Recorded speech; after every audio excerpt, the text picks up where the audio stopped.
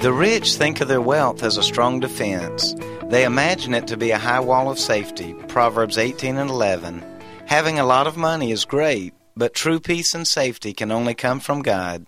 This is LaVoy Newton with an apple for today.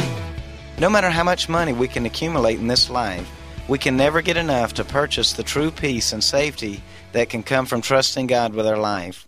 So don't just accumulate wealth, but also trust in God. He will give you a peace that passes all understanding.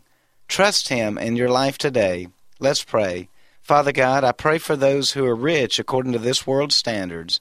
Please touch them today and help them to find true peace through your Son, Jesus Christ. Now don't just let that prayer be empty words, but truly begin a walk with the God of heaven today. An Apple for Today is a daily word of encouragement by pastor and author LaVoy Newton. More resources and encouragement are available at anapplefortoday.com.